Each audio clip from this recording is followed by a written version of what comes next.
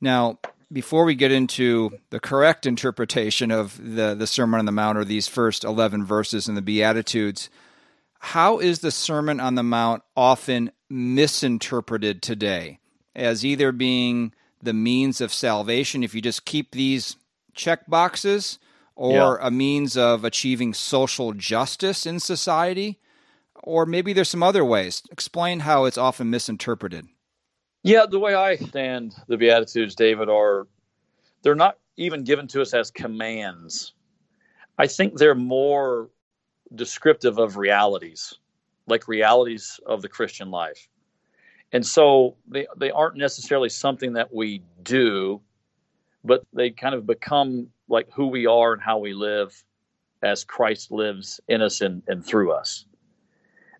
And so it's never right. We know from Genesis to Revelation, it's never about us working for God, but God doing his work through us.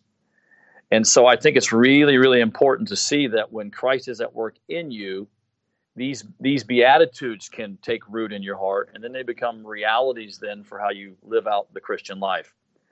And so I think it's important that, these aren't something that we go, okay, step 1, step 2, step 3, step 4, but rather the Spirit of God is alive in us, doing a work in us. And then these realities start to make sense to us. Like the word blessed is actually a really interesting word. It actually means happy or even congratulations. So some commentators say it actually refers to something deeper than the word happy, but more like a congratulations, you get it. You understand it now.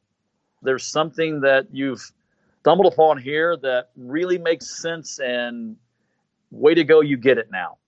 So I think it's important that we don't treat them as a do 1, do 2, and 3 and 4, but rather we want Christ to work in us and through us. And when his Spirit's at work in us, the Spirit does the right kind of work in us, and these Beatitudes become a reality in how we live our life.